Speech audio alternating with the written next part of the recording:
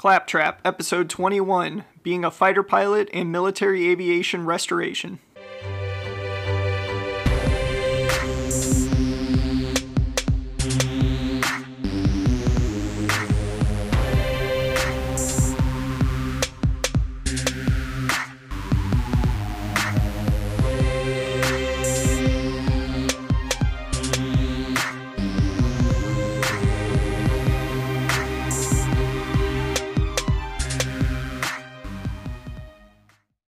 Hey everyone, welcome back.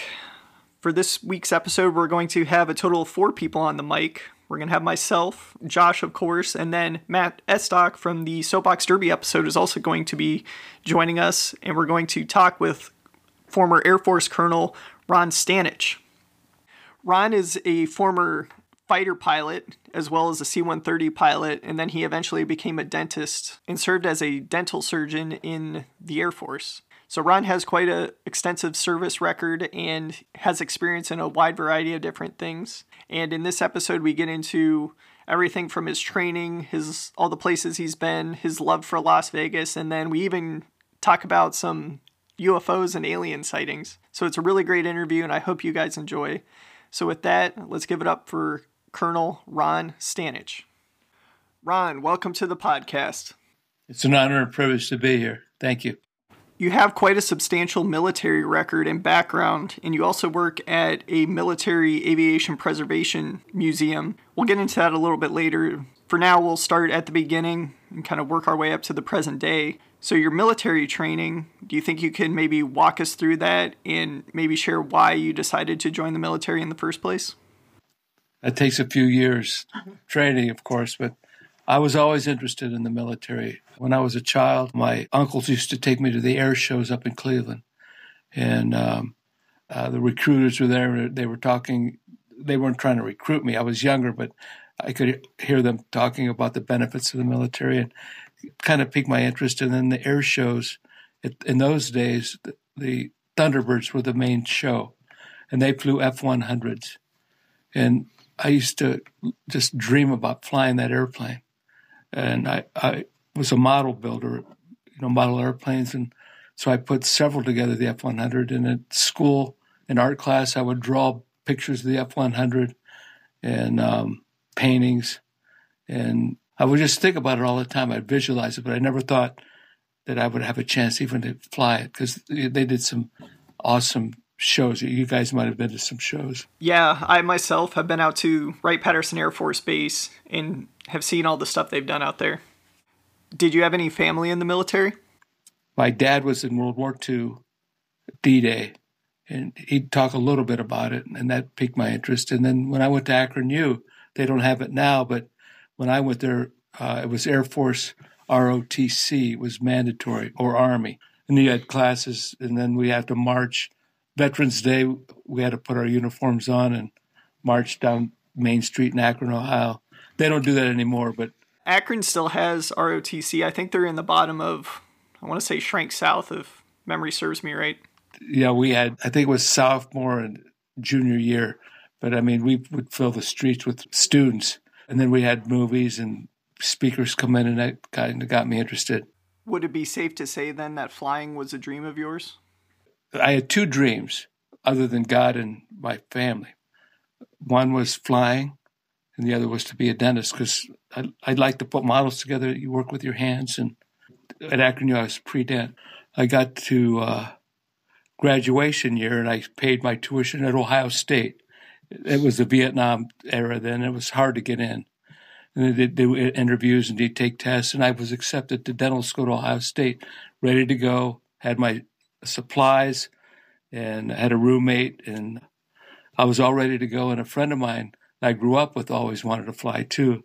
He says, "Hey, they're looking for pilots." And I says, "Well, I'm all set to go to dental school." I said, "What kind of pilots are they looking for?" And he said, F-100. I thought, let me think about this. There was a test the week after that. So he talked me into taking the test up in Cleveland, AFOQT, which is a pre-pilot test. And my major was science, physics, chemistry. The test was a lot of physics on it, so I did real well on the test. And then he called. He said they're giving physicals also a couple of weeks. And I said, I'll take it. I didn't think, I thought maybe I was too short or couldn't see enough, but my eyes were perfect. I was in great shape. I was wrestling for high school and college, so I was in good shape. And I get a phone call about a week later or so, and they said, if you want to go to Air Force pilot training, we have a slot for you. I was looking for a sign because I just met the girl I married and a couple other things, and I decided I'm not going to go to dental school. This is once in a lifetime thing, and it was a sign.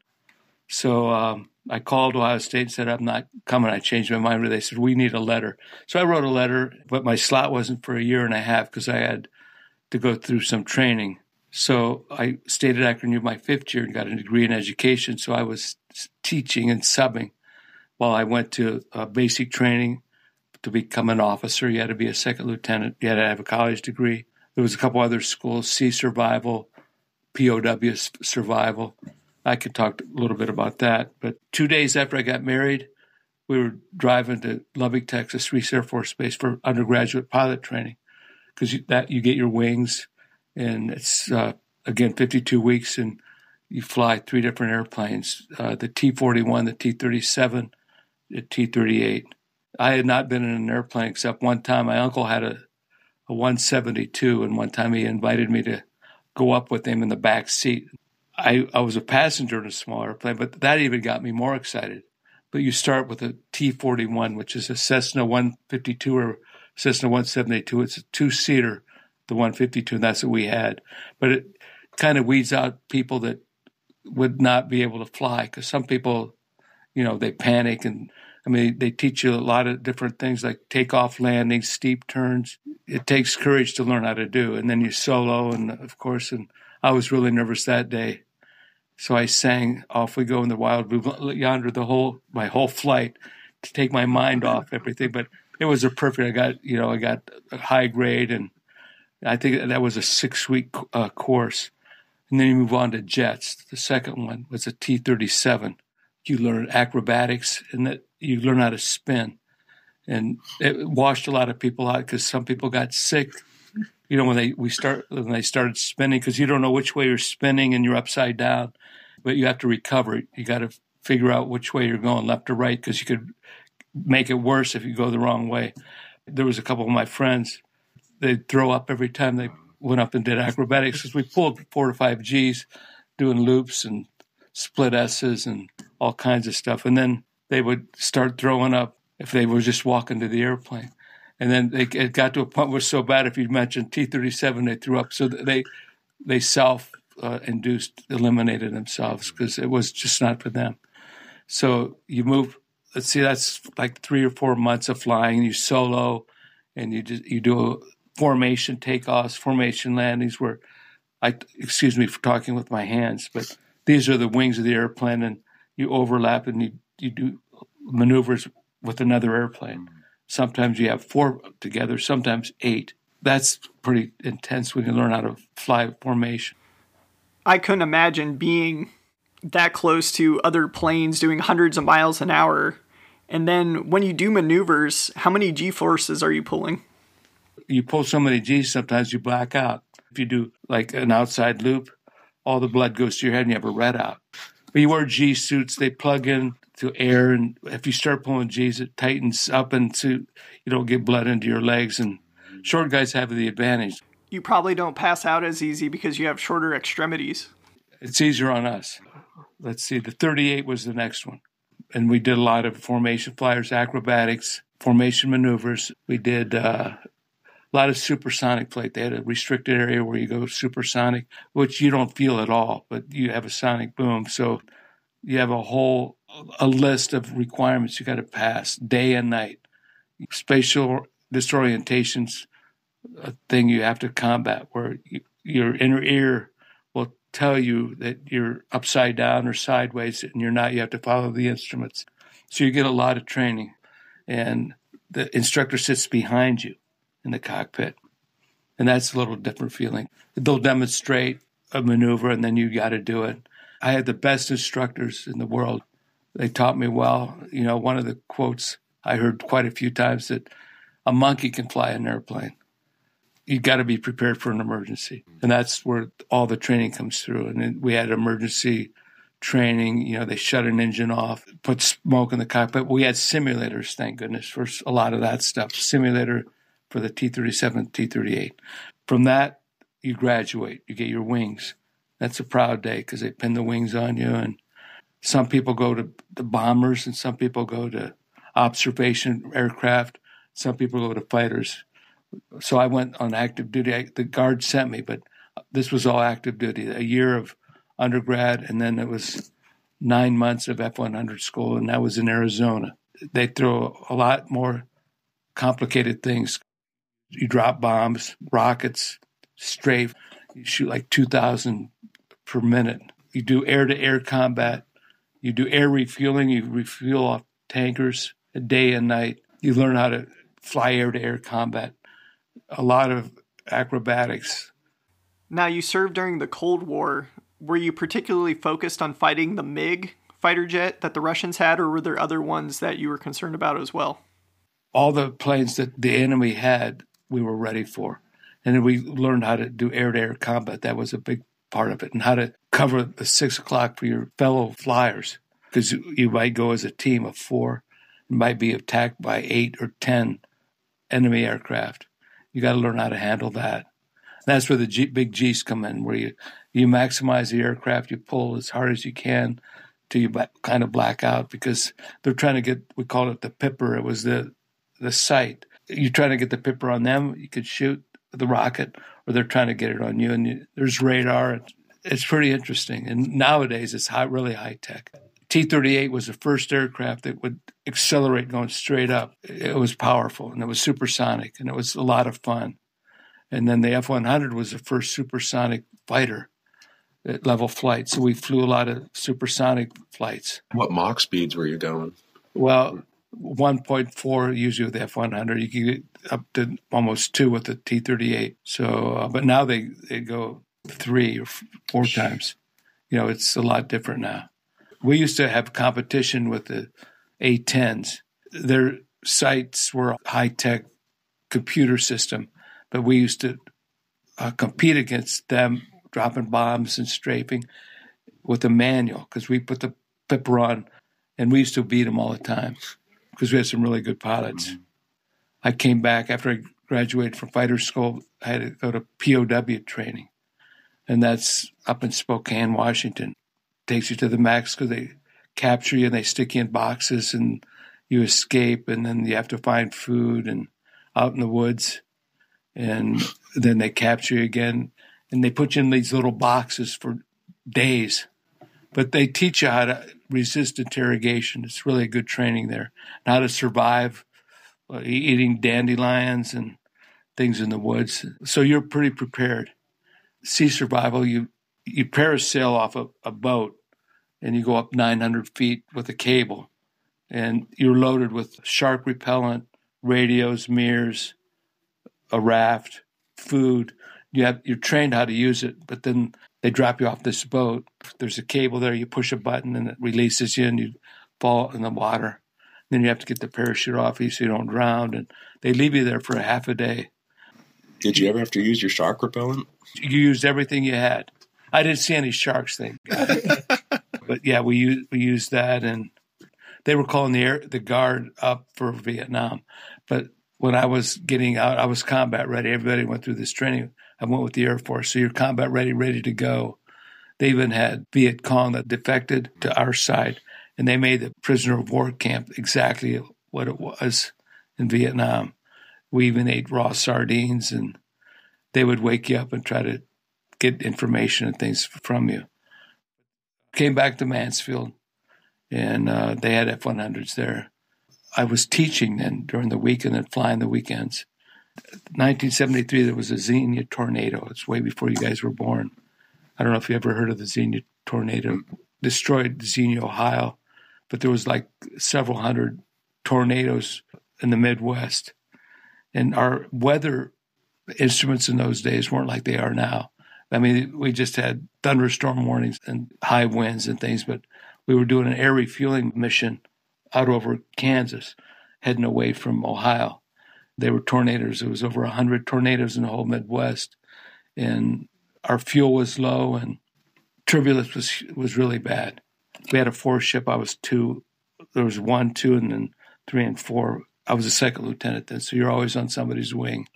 3 and 4 couldn't hang on with us anymore, so they got off because it was just really, really, really bad, and fuel was low. I could tell something was wrong because my stick was so touchy, and I was looking at the guy. I was on his wing. I was overlapping. I was like from here to that wall away from the other cockpit. I could see him inside. He had maps, and we're trying to find an airport to land because we didn't have enough fuel to get back.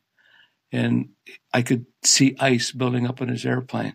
And what happens when ice builds up in your airplane, there's a pitot tube. It kind of clogs up and your airspeed comes down. And you automatically push it forward to gain airspeed. Well, he was distracted and he was pushing over. I just couldn't hang on to his wing anymore. So I said, two's breaking off. So I broke off and we were in the weather. I looked at my altimeter and it was going this way, decreasing. And my attitude indicator had me in a dive. And I was going really fast. So I pulled a lot of G's, probably 6. And I came through the clouds and there was trees. So I pulled up. I was above them. But that was the closest I came to not making it. So then I went back up into the clouds and I'm trying to get everything situated because I was watching this guy's wingtip for the last hour and a half. I look at my fuel gauge and I'm on empty. And I don't know where I'm at. So I called Mayday, and I was near Xenia, Ohio, which is where Wright Pat is. So they gave me vectors into the airport there. The other 3 guys had already landed. They didn't think I'd made it because I had less fuel than them. I was flaring to land, and we had drag chutes in the F-100 because it took 2 miles to land. It was real heavy. So as I came over the threshold, I flamed out. It only has 1 engine. So if I would have went a different way, I probably wouldn't have made it. So it made me think. I thought, you only live once. And I had one dream completed. I wrote a letter to the dean of dental school at Ohio State, and I just explained that I'm in the Air Force, I'm a pilot, and I'm flying, I'm an officer, and I still want to do dentistry. It's still in my blood, and I'd like to do that. I thought I'd never hear from the dean because to get in, it was really hard. It was like 1 out of 50 applicants got in, and I turned them down. Got a letter a couple of weeks later from the dean. He wanted to talk to me. Went down to Columbus. We didn't talk much about dentistry. We talked more about flying and the military. He was really interested in that part. But before I left, he said, if you ever got in again, do you think you'd ever drop out? And I said, no, sir. He goes, well, you're in the next class. So I got to do both. I was flying weekends, the F-100, and I was at dental school the other 5 days at Ohio State. I started that fall. But that close call changed my life. About halfway through dental school, they switched aircraft on us. They gave us the C-130 because weather in Mansfield is pretty bad usually. I was flying all over the world and got to go to a lot of places. But we'd get an engine problem and I'd have to cancel patients. I couldn't do both, so I stopped flying after 10 years of flying. I became the base dental surgeon because I loved it there. It was like a family. How different was flying the fighter plane compared to the C-130? I would imagine it's going from something like a Corvette to like a Cadillac. Well, the F-100, it's 1 seat. You're by yourself. C-130, there's 5 in the crew. Pilot, co-pilot, engineer, navigator, loadmaster. And then we carried troops, flew all over Germany, dropping parachuters, carried ambassadors, carried coffins, injured people. I think we could carry 70 injured, cargo, food, a lot of things for humanitarian missions. We would drop things in different countries. But it was a lot different because we had a little kitchen, we had a bathroom. We made cakes and pies while we were flying because we could fly for 10 or 12 hours if we took tanks. And went to Germany a lot, Japan, Hawaii, all 50 states I was in. Since you've been in every state, what's your favorite one? Las Vegas, Nevada. Because I'll tell you, the first time I saw Las Vegas, I was at T-37. We were allowed to go do an out and back. We had to plan the trip, and I'd never been to Las Vegas. This was back in the early 70s. But it was weather the whole way, pitch dark. We get to Las Vegas, flying instruments come down through the clouds, and all of a sudden, it was night, lit up, dropped through the clouds, and there was a million lights there. It was like, holy moly. Okay, this is the honest to God truth because I kept record. Since that day, I've been to Las Vegas over 200 times. Wow, that's incredible. I just like it. The shows, the food, and all that stuff. But that was my favorite state. I even got to fly one time an Ohio State football game, at the beginning where they sing the song, and we had a four-ship, and we had to practice the timing and all that, but I got to fly over a game. Speaking of Nevada and the desert, did you ever, there's Area 51s out there and all these... I never saw UFOs? No, I never saw that. Never saw UFOs? I've heard rumors, but I never got to go there. Well, you never saw UFOs while flying in your time? No. I saw a lot of falling stars, but I never saw a flying saucer. Some people claim they have. I don't know. Friends like that you worked with ever talk about? There was no chatter? No. Just as like a tangent to that, have you seen, I think it's the Pentagon released all the Navy files with like that Tic Tac UFO that they caught on camera? I've heard rumors recently. They had some pictures and then I think in one of those newspapers you get at a grocery store, like a Martian or something. I don't believe it right now, but I believe that there's life up there somewhere. I mean, they're finding things on Mars. We landed on Mars this past month, I think. Saw a lot of eclipses. Really nice, up there. When you get up above the ground clutter, there's a lot of lights on the ground, but when you're up where it's really like at 40 or 50,000, 45,000, you can really see the stars, millions of them. And I mean, it's just beautiful. It's like a different world. What's the most difficult part about flying? Is it the takeoff or the landing or something else? Well, the landing's the most dangerous, they say. There's procedures for both landing, takeoff, and you have checklists before you land, after landing, and so you follow the checklist. And I still have checklists. I live by the checklist. Now with the F-100, dropping, I had lost a friend that when we strafed on the range, that's 20 millimeter shells. You had to pull up before you saw the bullets hit because you were going so fast. And they would ricochet up. And I was with a guy that shot himself the airplane. He lived, and we gave him the bullets at Christmas or something like that. But a friend of mine, when we were after we graduated, he was strafing at the range, and he didn't pull up enough. Went right into the ground. So, but I was in air shows, and a lot of memories there. There's a couple experiences that really made me like choke up. One was I got to fly even as a second lieutenant, like the Dayton Air Show. I didn't do the Thunderbirds did. I flew in and had a static display where you park and then people walk by and they get to sit in your plane. And this was right after Vietnam. And I had several people that came and wanted to ask to sit in the airplane because they had experiences in Vietnam, either as a flight crew or with the F-100 somehow, like a mechanic or something, and they would sit there and cry. It brought back memories. And they would take pictures, and because I could relate to them. So that happened a lot. And they'd have their families there, and their kids would sit up there and their wife and take pictures of the family and stuff. But it was the workhorse of Vietnam, so everybody that went to Vietnam knew what an F-100 was. Close ground support. The radar and things like that, we prevented a lot of casualties. It was just emotional there. So is the F-100 Super Sabre your favorite plane of all time then? Yeah, it was definitely the F-100 because I dreamt about it as a kid. And then another big honor that choked me up is like they have a F-100 at the base at Mansfield at the gate. They put my name on it because I was the last guy that retired that flew the F-100. And we had a lot of higher ranking. I was just a colonel, but we had generals and that. But my name was on there for 12 years at the gate, and I got pictures here of that. But the governor came, and they had it under a cloth, and they pulled it, and that was a big honor for me. I'm from Barberton, and people laugh about Barberton. If I'm traveling and I make a mistake with grammar or something, I'll say, well, I'm from Barberton. They go, that's okay. We understand. I actually used to work in Barberton. It's the Magic City. Right. I love Barberton. I just heard that the chicken is amazing. That's all Well, the chicken dinner capital of the world. We Yeah. have 5 chicken dinner places there. That's the only thing I know about Barberton. That just reminded me of another story. It's been 50 years since I've said any of this stuff, most of it. They let me go VFR, so you're off instruments, and I clicked off the IFF so they couldn't track me. I called my parents before I left, and I said, bring the neighbors out, come out in the backyard, because I knew where I lived. It's illegal, but statute of limitations would drop it. They lived in Barberton, so they had all the neighbors out in the backyard.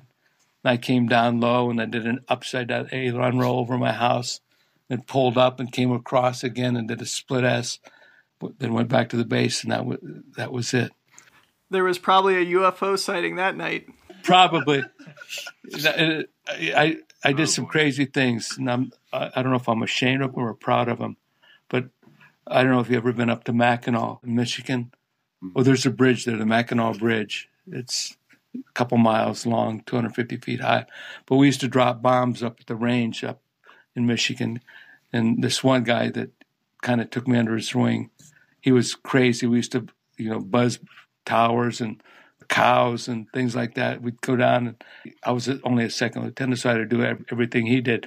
We used to go up, drop our bombs, and then on the way back, we'd go under the bridge, just him and I, and then sometimes hit the afterburner and go under the bridge, which is illegal.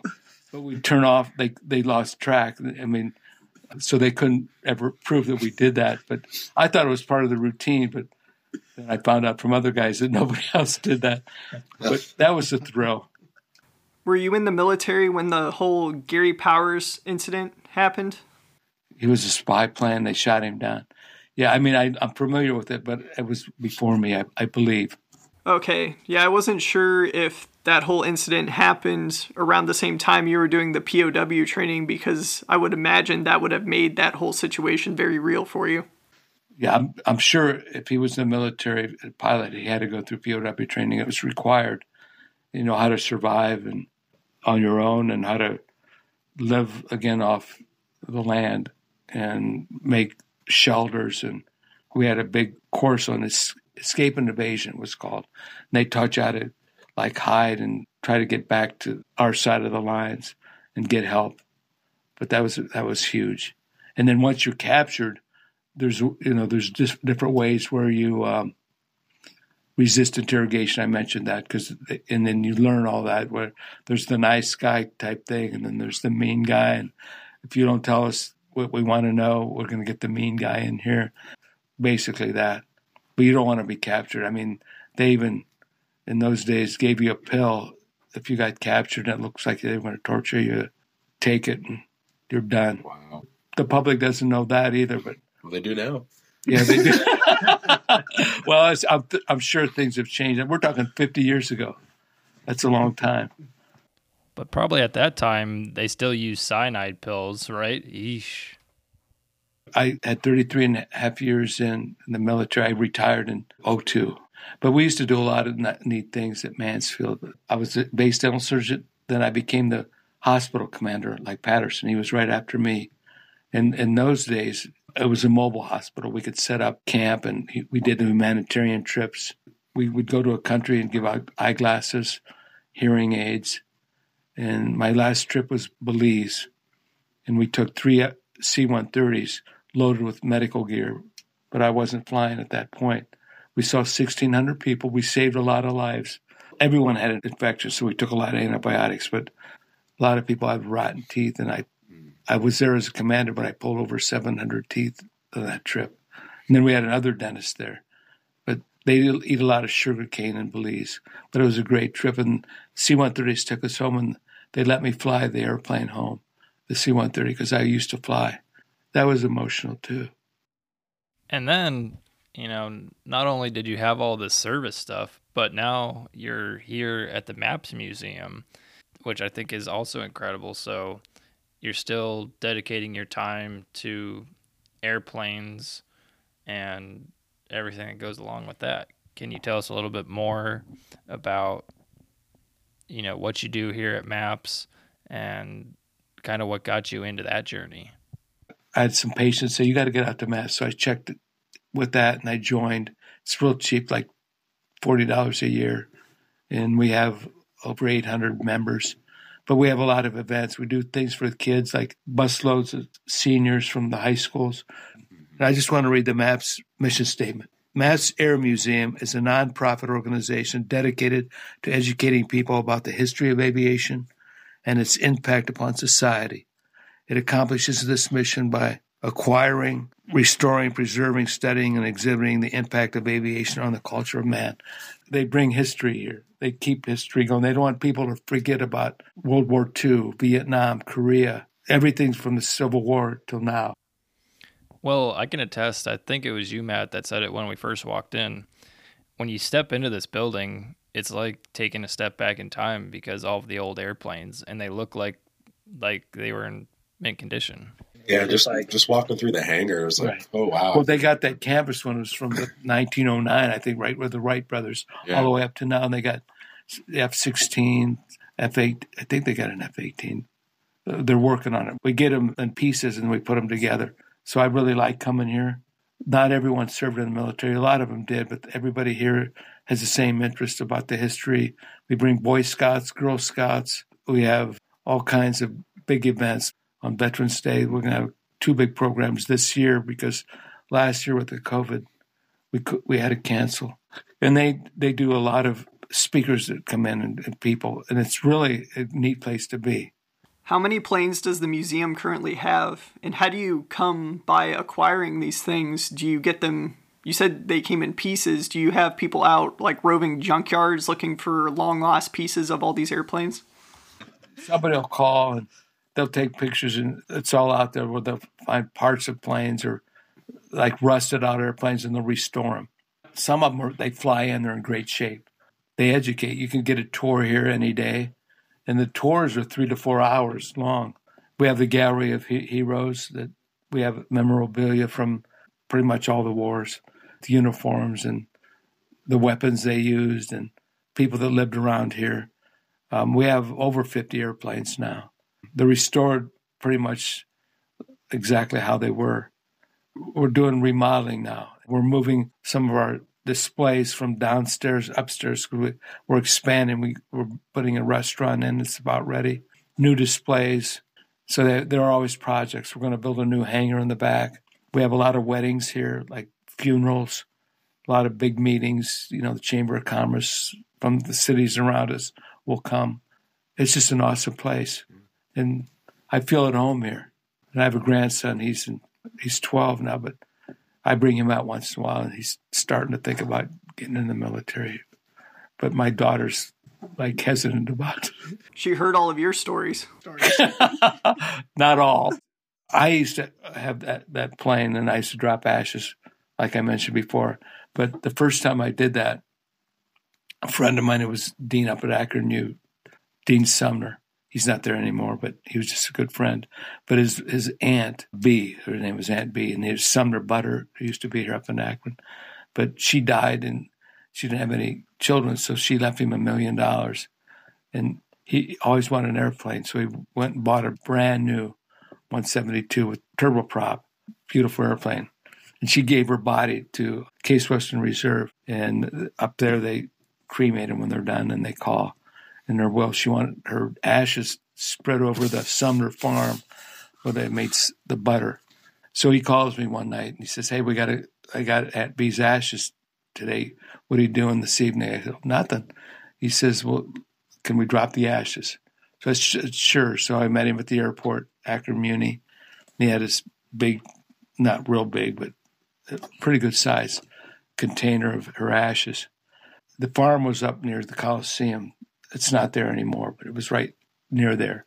And once you take off from this airport, you can see the Coliseum right away. So I buzzed the farm, got everything trimmed up, and slowed it down about as much as I could. So are you ready? And he goes, "Yeah." So I said, "Okay." So I opened my window. I said, "Give me the ashes." So I did that thing, and you're supposed to open both sides. I learned real quick. Because we were covered. Did you ever see the Three Stooges when they had flour? And all you could see were their eyelids. And we were coughing because we inhaled her. And honestly, I was spitting ashes for a month that was coming up from my lungs. And it was embarrassing, but Aunt B got around. So he had to get a professional crew to clean his it was a brand new airplane. And he didn't know how to fly. And I used to take off. He was the dean at Akron U. We'd get visitors in, and he wanted to take them and show them Akron from an airplane. But he wanted to fly it, but he couldn't take off or land. So I'd take it off and give him the yoke. And we'd have some deans from other schools in the back, usually, or some students that were thinking about Akron U. You know, he couldn't coordinate. He didn't know anything about flight. He would just push the rudder and it would yaw, and people would get sick pretty much all the time. It was a lot of fun, and it was his airplane. He loved to fly, but he'd say there's a stadium, and he'd turn the wheel, and we'd go up like almost upside down. People in the back. It was fun. But I mean, I helped him. But anyway, Aunt B, some of my friends talk about Aunt B. Do any of the planes here get flown, or are they in full retirement? The airplanes here, you can't fly them. Well, I think most of them, the engine's gone. But they're still very interesting. We have a whole section on engines. If you're into that, I don't know, as an engineer. Yeah. Are you into like jet engines and things? I don't work. Obviously, in school we studied, but now I don't work in that field. But it's interesting. It'd be interesting to see for sure. Yeah. It's funny, after going to school, like when I get in a plane now, I'm like, I know how delicate of a balance it is. Humans really aren't meant to fly. I was afraid of heights pretty much my whole life. I wouldn't go in a Ferris wheel or anything like that. But when you're in an airplane, you got control. You don't really feel like you're in danger, to me. And I still wanted to fly, even though I was afraid of heights, because there's a lot of, I shouldn't say afraid of heights. I just didn't like heights. Well, you said you went 50,000 feet, so you learned to forget that height or fear. Really. Oh yeah, we would go up to, we would fly until the air wasn't like strong enough to keep us up. You know, the lift. It was and then it would just fall. Sometimes we'd just point it up until it would stop, and then we'd bet on which way it was going to fall, this way or this way, because it was so quiet. We'd pull it back to the throttle back, idle, and then up at 50,000 feet. But you could almost see the roundness of the Earth when you go that high. It's pretty neat. So can you dispel the flat Earth theory right here? I can. That's one thing I can do that. Here we go. It's on record. But I used to fly just to relax. Yeah. To unwind. I'd take my airplane and just go out flying, and it just relaxing. Or the F-100. And I used to like to go through the clouds and do like aileron rolls through that, and it was just a lot of fun. It's just an amazing feeling. It's like a different world to me. I was just lucky that I got to do that. I thank God every day for that. The people I met, the places I went, a lot of places, and a lot of good experiences. Okay, so maybe to wrap things up, could you explain what the easiest way is for someone who's interested in the MAPS Museum and aviation restoration? What is the easiest way for them to get involved? Come to MAPS and join.